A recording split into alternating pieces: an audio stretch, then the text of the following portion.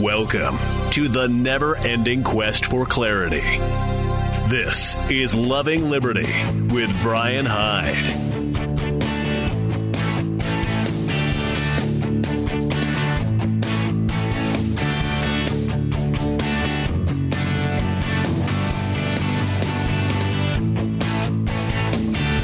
Hey, welcome to the second hour of a 2-hour spectacular.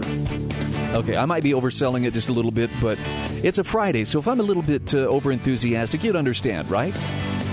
I hope you would understand. Nonetheless, I'm glad you're joining me. A shout-out to our friends joining us on K-Talk 1640 AM in Salt Lake City. I will tell you this, wherever you are listening, whether you're listening on the Loving Liberty app, you're listening to our live stream on the lovingliberty.net website, or even if you just happen to stumble across this podcast and you're like, what the heck? Thanks for being a part of the show. Those catching the live stream or catching the live radio broadcast, 801-331-8113 is the number. Now, if I sound like I have a little spring to my step, you got to understand, this never feels like work. There is just not a day that I sit down and, oh boy, time to make the donuts, and here we go. We got to find some more stuff to talk about. There's so much to talk about, but why I do what I do always stems from the idea that there are some things that matter deeply enough that someone needs to be speaking and upholding them. Now, I'm certainly not alone. I'm one of many voices that take this very seriously. In fact, I look at this less as a job and more as almost a calling. But one of the things that I believe matters most, and it's something that I think we're probably more in danger of losing, or maybe another way to put it, more in danger of relinquishing, is our freedom of speech, our ability to speak and think freely, to follow our conscience. I don't know if you feel the pressure, but I see that pressure coming from many different angles. Was it just earlier this week? I can't remember his name now. This is because I don't pay that close of attention to the whole political shebang. But one of Trump's administration officials, I want to say his last name's Miller. In some of his emails back and forth between other individuals, was promoting a book or was talking about his love of a book called The Camp of the Saints. I've never read the book, and the descriptions that I see, I mean, it sounds like a dystopian novel set sometime in the future, and it's about a ship full of immigrants trying to find some place they can call home. And apparently these immigrants, I think they hail from India. They're not portrayed in very complimentary terms. Basically dirty, oversexed, just vagrants trying to find some place, any place they can call home. And this is portrayed as, well, see, this is white nationalism writ large. And I don't know anything about the book other than it's got some people really, really angry. But I have to admit, I'm a little bit troubled when people start telling me you should never read this. Don't ever read it. Because if there's one thing I take seriously, it's the idea that I will make that decision for myself. Now, many years ago, there was a book, maybe you've heard of it, called The Turner Diaries.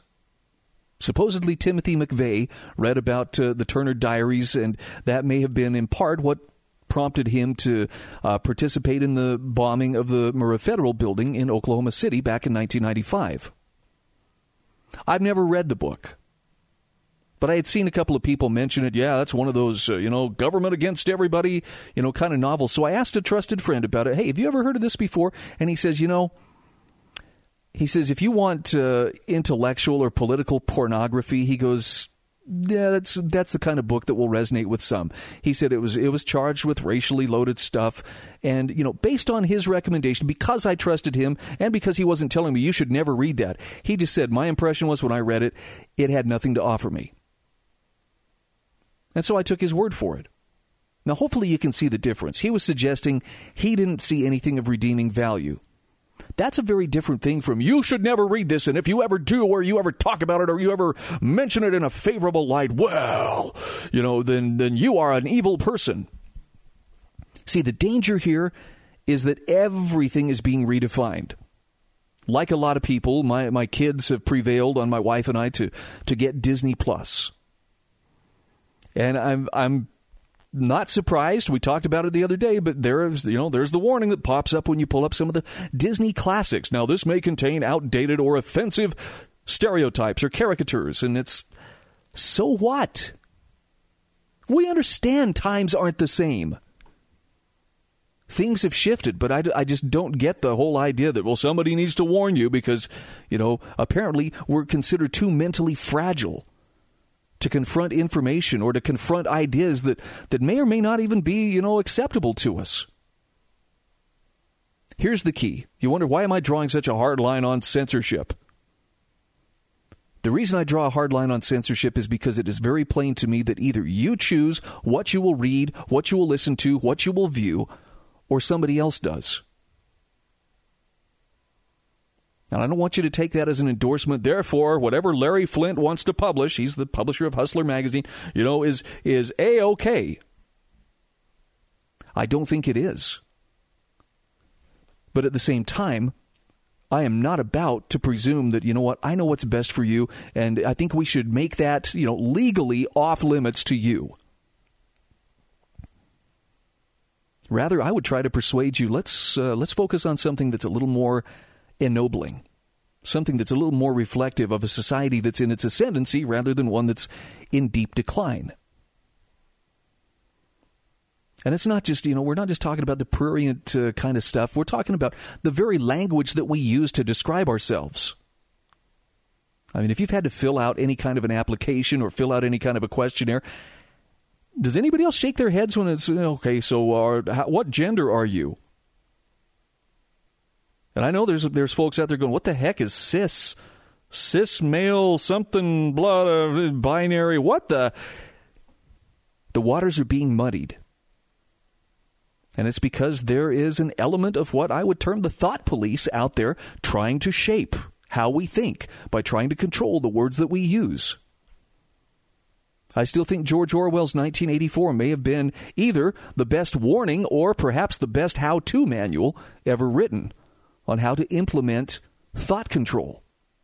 And just to put my cards on the table, it's not so much even a matter of, politically, I want to be able to espouse, the message of freedom. I do want to be able to espouse the message of freedom, but it goes beyond that. And for me, here's the line in the sand. And I see us rapidly approaching this line. I think freedom of religion is going to be the next target. I think it already is being targeted in many ways. I mean, come on. How far have we come since Engel versus Vitale? Wasn't that back in 1962, 1963? That was Madalyn Murray O'Hair. This is the decision that took prayer out of the schools decisively. And since then, it's been kind of a long, drawn-out, 55-year battle or more to keep God out of the public square. Now, you understand, I'm not trying to make the case for we should be a theocracy. But for crying out loud, people suing because, they said a prayer at graduation, or they've had a prayer at these football games, or somebody, had a religious symbol, a holiday creche or something like that on public property. That constitutes an establishment of religion. And so the power of the state is used to quash those things, force them out. You can't talk religion in school. But at least in some school districts, they can teach third graders about sodomy, teach them how to put a condom on a banana, teach them about alternative lifestyles and different sexual perversions that are supposed to be accepted as absolutely normal and natural. Kids! Now, granted, there are people who get a little bit bent out of shape about that. Hey, that's not right. But they're just as likely to be hooted out of the room. And heaven forbid somebody suggests, maybe the students should start their day with a moment of silence. What are you trying to do? Are you trying to establish some kind of a religious theocracy on these students?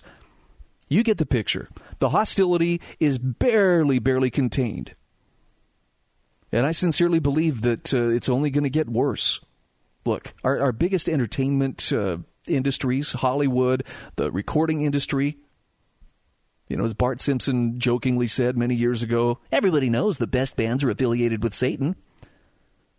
I mean, it started as a joke, but I'm not so sure that maybe there isn't some truth there. Hollywood clearly has hostility towards traditional Judeo-Christian ethics. And it's only a matter of time, whether it's under the guise of hate crimes laws or other, efforts of the thought police, before you and I are not allowed to assert our conscience. And I'm talking between right and wrong, not between some political distinction, but just simple right and wrong. We will not be allowed to object to immoral things, either being taught to our kids or being espoused by government officials, or that we're being told you have to kneel and say that this is the way things are. I know, it seems like, well, when the time comes, I will bravely stand. You ever heard of Jack Baker?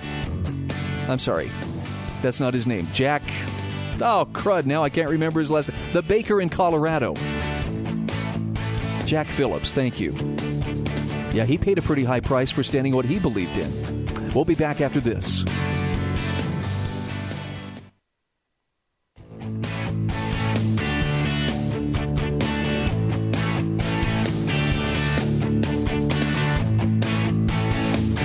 Oh, good, you're still here. If I didn't scare you away with the first segment, let's continue this conversation. By the way, you can join the conversation if you're listening live, 801-331-8113. So I want to share with you an article from John Miltimore about the origins of the thought police and why the thought police scare us. And that's pretty much what I just outlined for you in the first segment. Is I'm deeply concerned. We're coming up on a time where speaking the truth is something we're going to look back on with maybe a little pang of nostalgia. Remember when you could actually say right is right and wrong is wrong, and somebody wouldn't report you or otherwise have some kind of legal leverage or otherwise social or cultural leverage to punish you for not agreeing with what the thought police say you should be thinking? There was a time when that seemed really far-fetched. But under political correctness, under social justice, I'm not so sure. We have fallen a long, long way in a fairly short time, and that fall seems to be accelerating. John Miltimore says there are a lot of unpleasant things in George Orwell's dystopian novel 1984. Spying screens, torture and propaganda, victory gin and victory coffee also always sounded particularly dreadful. And there's Winston Smith's varicose ulcer, apparently a symbol of his humanity or something, which always seems to be throbbing. Gross. Now, none of this sounds very enjoyable, says John Miltimore, but it's not the worst thing in 1984. He says, to me, the most terrifying part was that you couldn't keep Big Brother out of your head. Unlike other 20th century totalitarians, the authoritarians in 1984 aren't that interested in controlling behavior or speech. They do, of course, but it's only as a means to an end. Their real goal is to control the gray matter between the ears.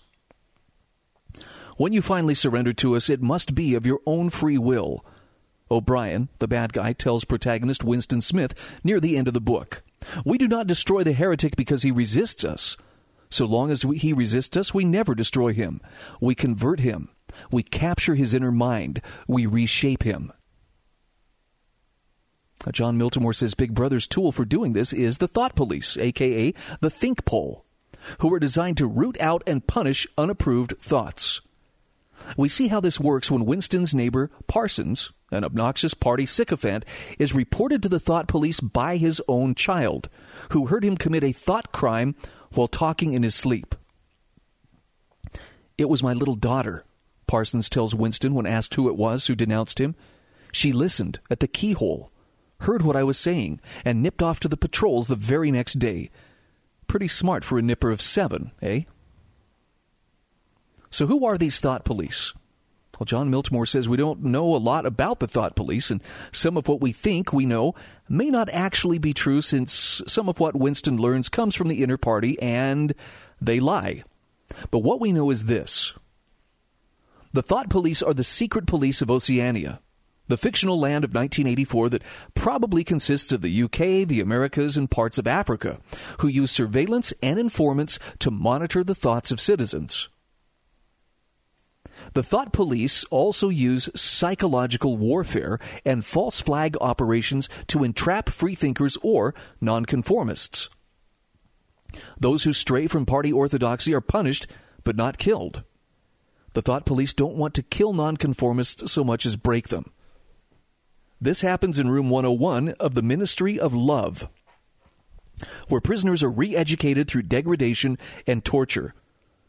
Funny sidebar, John Miltimore points out the name Room 101 apparently was inspired by the conference room at the BBC in which Orwell was forced to endure tediously long meetings.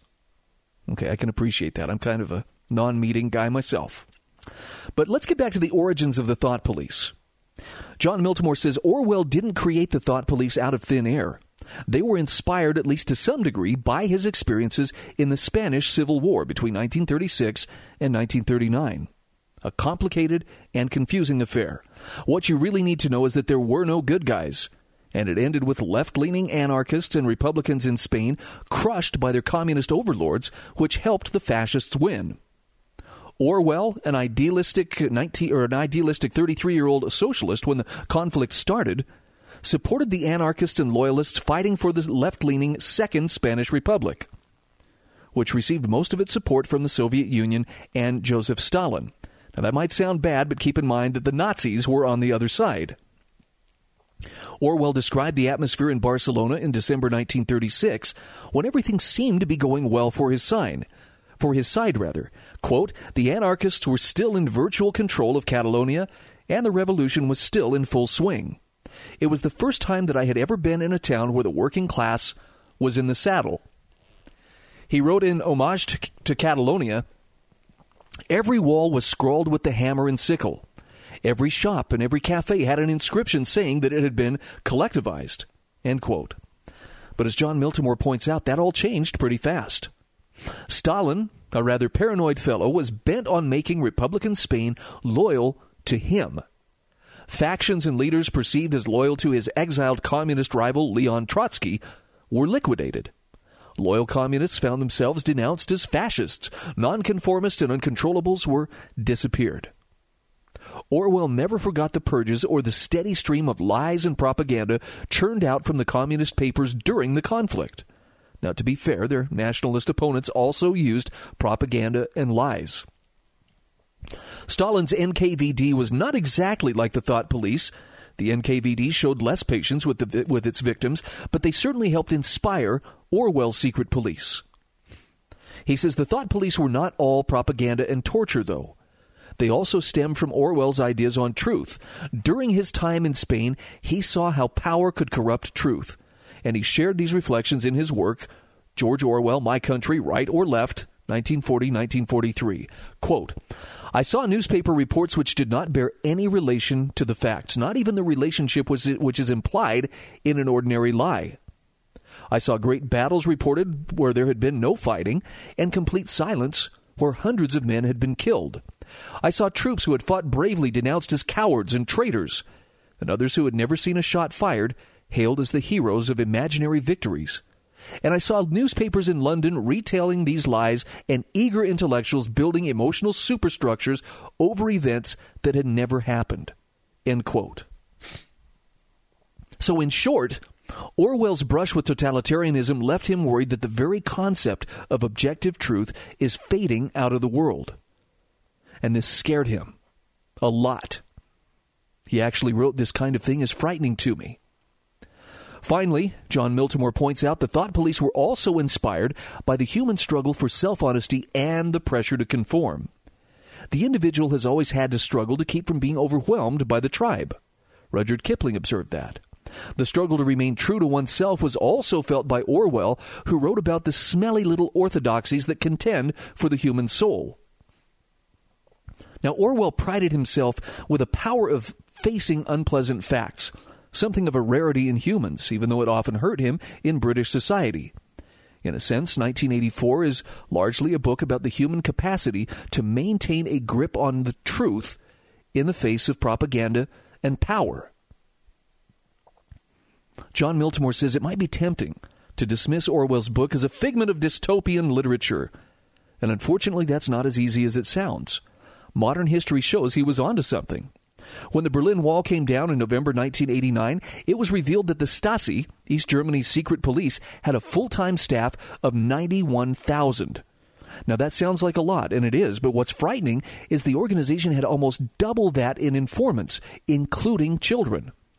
And it wasn't just children reporting on parents. Sometimes it was the other way around. Nor did the use of state spies to prosecute thought crimes end with the fall of the Soviet Union. Believe it or not, it's still happening today. The New York Times recently ran a report featuring one Peng Wei, a 21-year-old Chinese chemistry major. He is one of thousands of student information officers China uses to root out professors who show signs of disloyalty to President Xi Jinping or the Communist Party. Could something similar be shaping up in our society as well? Stick around. We'll come back to John Miltimore's article and take your calls. 801-331-8113 right after these messages.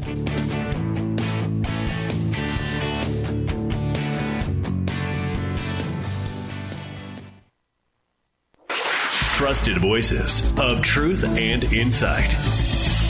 This is the Loving Liberty Radio Network.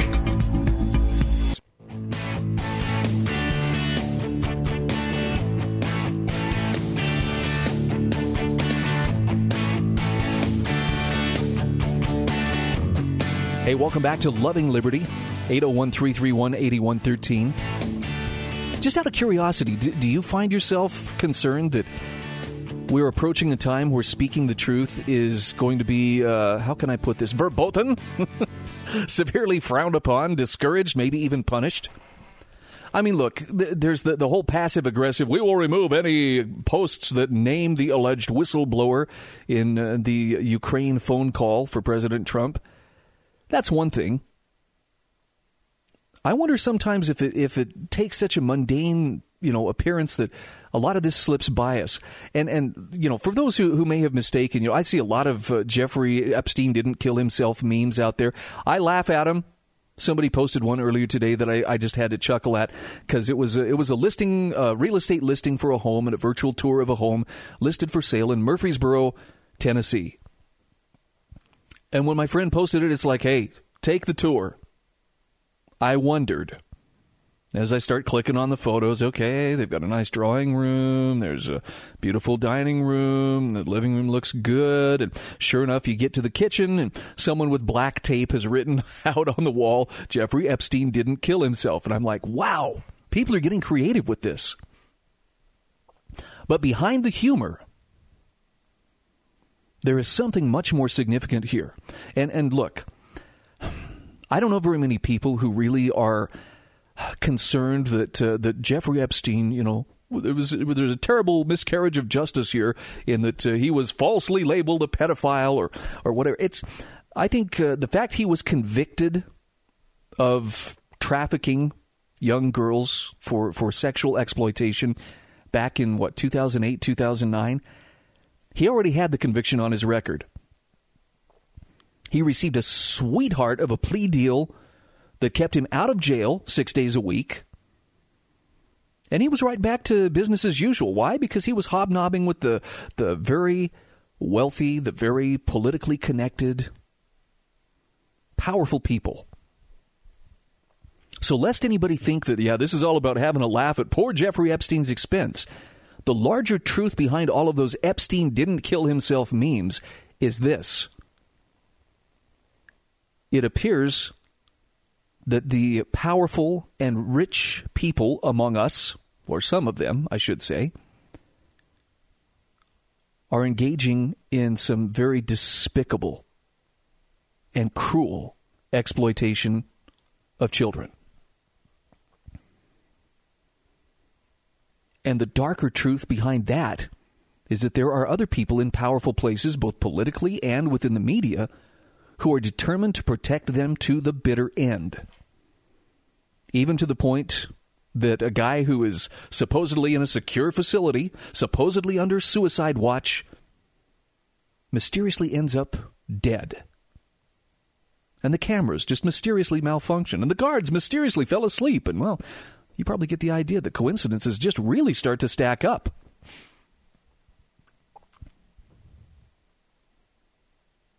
There's a truth out there that I believe is being actively hidden from us. And by the way, it's the tight-lipped press We know now, thanks to Project Veritas, ABC sat on this story for the last 3 years. We know that there have been others who had connections or had insights on this who likewise have been discouraged. What was the latest I saw? Oh, now the damage control. When there's not, the main networks won't talk about it, right? They're just downplaying it. Oh yeah, we're gonna just hunker down. ABC's waiting for it all to blow over, batten down the hatches. Everybody will forget here soon enough.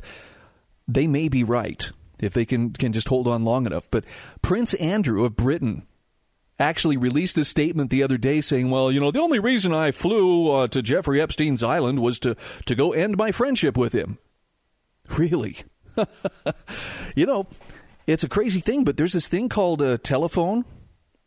It allows you to communicate over vast differences, or distances, rather. And you could even send an email if that was the case. If you were so disgusted, why, I am so offended by what you are doing, I just learned for myself, and my goodness, I am ending my friendship. But I'm going to have to come to your island and maybe hang out with some 16-year-old girls just, to make sure that you understand how serious I am about this. It just sounds like a likely story. So here's my point. Truth is getting tougher to come by, at least through official sources. That doesn't mean it's not out there. It just means that there are people who will do whatever they can to keep us from it, including forbidding us to speak it, forbidding us to acknowledge it.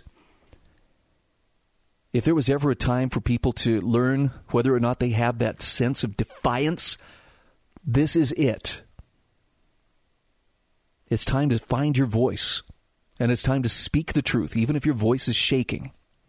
Let's go to the phone, 801-331-8113. Hi, welcome to Loving Liberty. How you doing today? I am excellent. How are you? Your words that you are speaking right now could not be so true.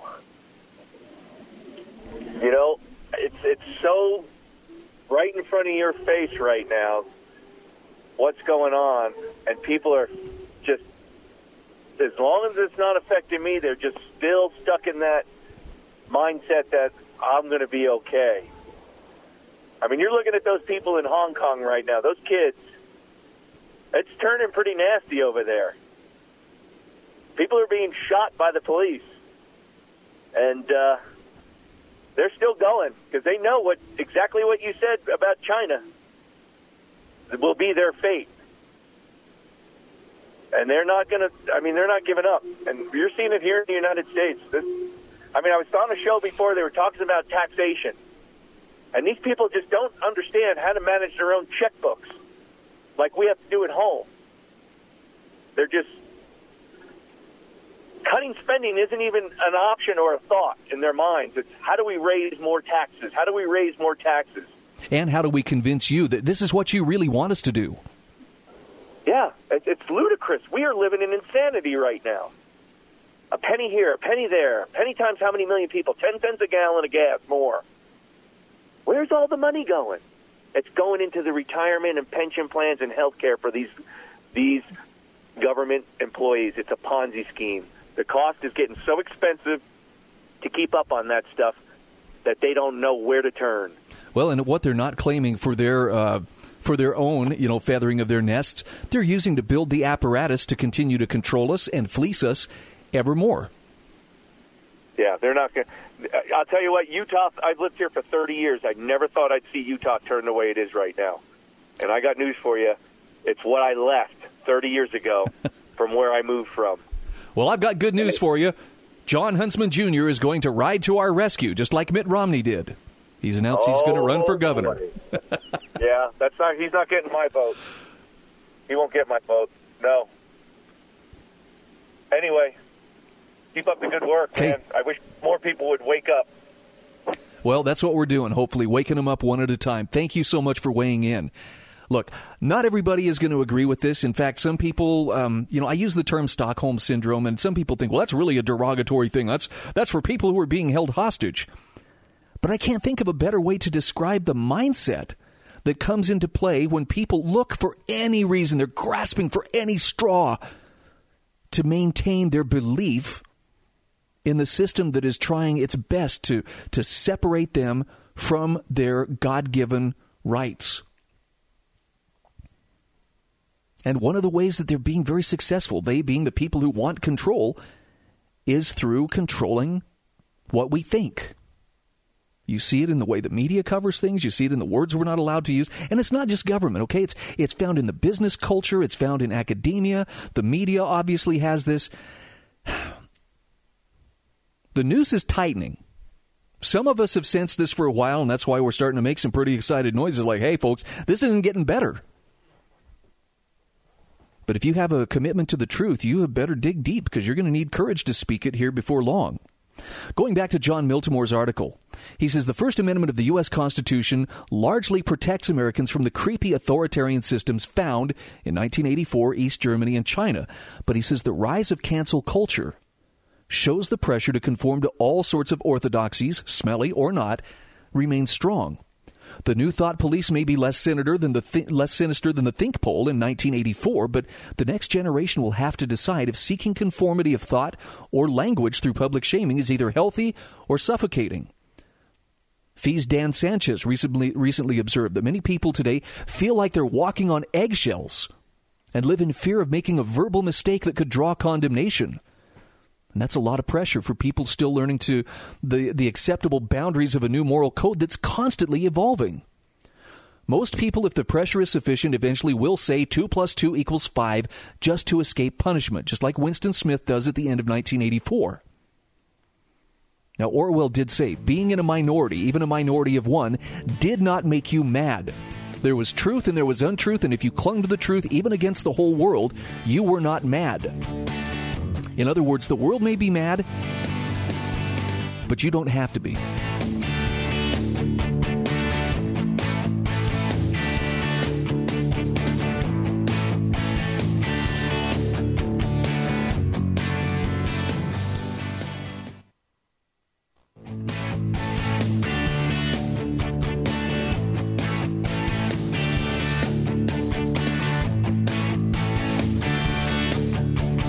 Hey, welcome back to Loving Liberty, 801-331-8113. So we've been spending some time talking about truth and even unpopular truths. I've got one to drop on you real quick here. Of course, there was a school shooting yesterday in California. I know they should have made it more illegal, or illegaler, as my friend put it, for a 16-year-old to have a gun in school and to shoot his fellow students. Yes, that should be much more illegaler than it already is, to coin a phrase. Did you realize that of the 27 deadliest mass shooters, 26 of them were fatherless?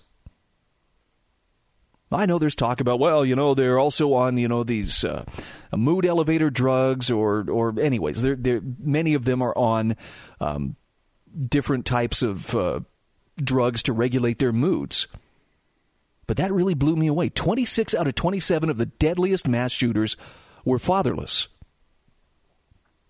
And I know correlation doesn't equal causation, but you would think that maybe somebody would tear themselves away from therefore we must ban guns long enough to explore, do broken homes contribute to the kind of instability that could lead someone to go on a murderous rampage? I know not everybody does, but that's a pretty large percentage. All right, let's go to the phone, 801-331-8113. Hi, welcome to the show. Hello? Hello there. Oh, it's me. Okay, how you... Brian. Excellent. What you thinking, Ray? Hello? Did I lose you? No, you're there. Go ahead. Okay. I'm down in New Mexico, so it seems like it's going in and out. So what I was going to say is people don't understand these natural laws. For instance, a natural law is you cannot produce trust unless you're full of trustworthiness. Okay, it's through being trustworthy that you produce a reputation, of being a person that you can trust.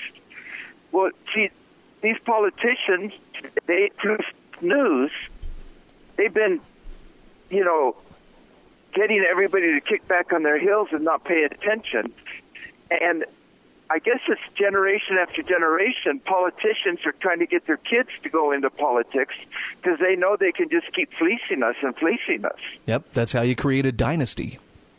A dynasty, and it's, you know, you just nickel and dime us to death, you know, till pretty soon there's no more middle class, you know, and you do it to everybody. The companies go away, the people go away, you know, look at California. So, you know, we need to get the average people into office to stop this, you know. But the trouble is with the media, every average person has some little skeleton in their closet, especially in their teens or something. If they went wild one night or something like that, and so then they would be, you know, they would be attacked like they're attacking President Trump. Well, but you know, look, some of them get a pass. I mean, come on, Governor Ralph Northam in Virginia, he gets a pass, and others. But you're right. There is no limit. They'll go back as far as they have to find, well, did you do this when you were a teenager? Well, and you're forever disqualified from ever having any kind of leadership. Yeah, so they understand that, you know, they want to destroy the trust of everybody, especially the ones that will start cutting taxes and give the money back to the people. You know, and I mean, at what point does overtaxation become socialism? I mean, I think we're there already. We're overtaxed. You know, we're socialism. Oh, I would agree. You know, one of the scary things that I learned this a few years ago when I decided briefly I was going to run for mayor of the city that I was living in. And I did this at the request of a friend who just said, look, there's really nobody running, and we just need somebody who's freedom-minded. And I was like, Al, I don't really want to run for politics, but okay, I'll do it. And we sat down and kind of had a little strategy talk about, okay, this is how you have to do it. And it was perfectly clear that you cannot run for office, and I'm talking right down to small-town mayor level up to Congress or any other office above that. You can't run as an honest individual. You have to be willing to morph and tell this voting bloc what they want to hear, and then tell this voting bloc what they want to hear. And then I read an article by James Altucher, which he was considering a run for Congress. Now, I believe he was from New York State. And he said the first thing that he was asked when he was approached by people who said, okay, well, we want to see if you're really serious about this. They said, show us on paper. How are you going to come up with the money? And he had to spell out for him, well, this is where I'm going to get the campaign donations. And they're like, okay, well, all right, that might work out. But we do have some other concerns. And the bottom line was this. You cannot be who you are and expect to gain public office. And in some ways, I think that's a good thing because that keeps truly honest people, you know, away from being power seekers. At the same time, it enables the really true opportunists out there to jump on board and, well, you know, I'm going to seek this office because, you know, you need me to make these decisions. And I guess my message is just simply this. We don't need to outsource all of our problem solving to politicians. And I honestly wish that people would take the advice. My friend Farley Anderson had, I thought, a very workable solution. He suggested, he says, I think we ought to draft people. Now, he's talking in the sense that it's not like involuntary, you know, conscription, but basically your neighbors show up on your doorstep and they say, Mr. Smith, or Mrs. Smith, sorry, I'm going to be equal opportunity. Mrs. Smith, as your neighbors, we have come to trust you because of the character that we have observed in how you live your life, how you've raised your kids, the way you conduct yourself. We would like you to represent us.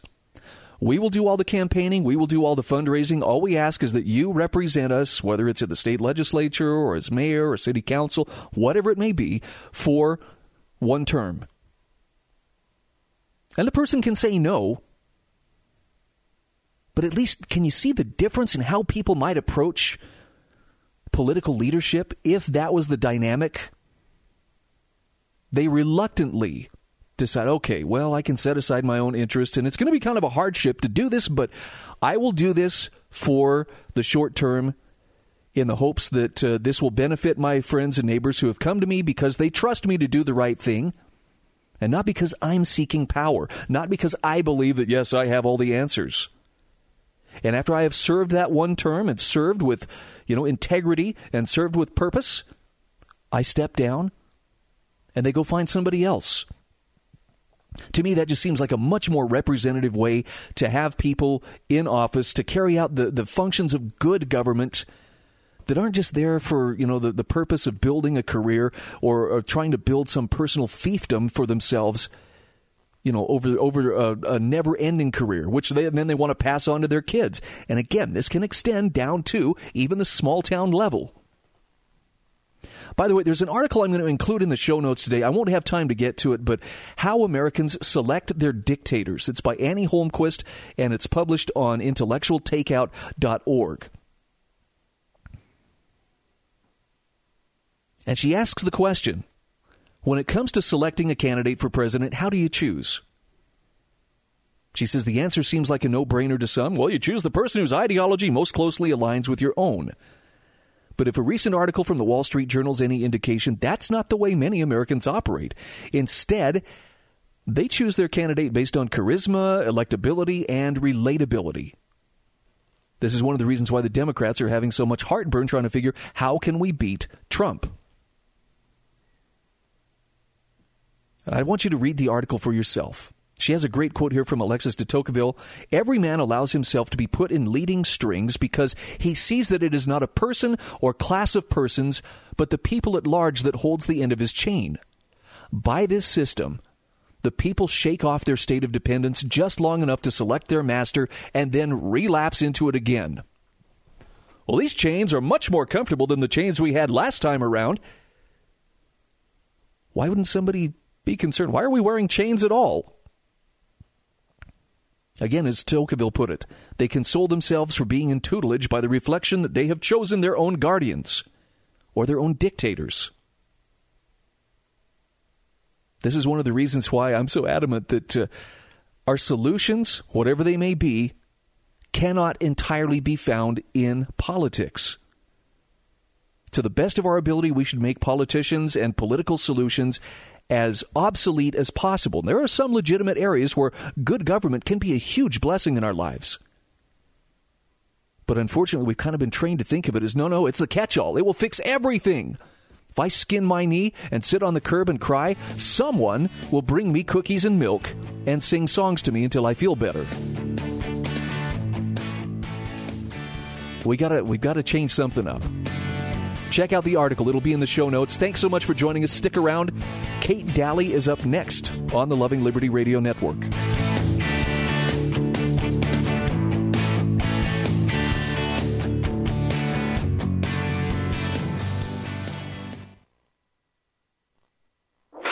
Trusted voices of truth and insight.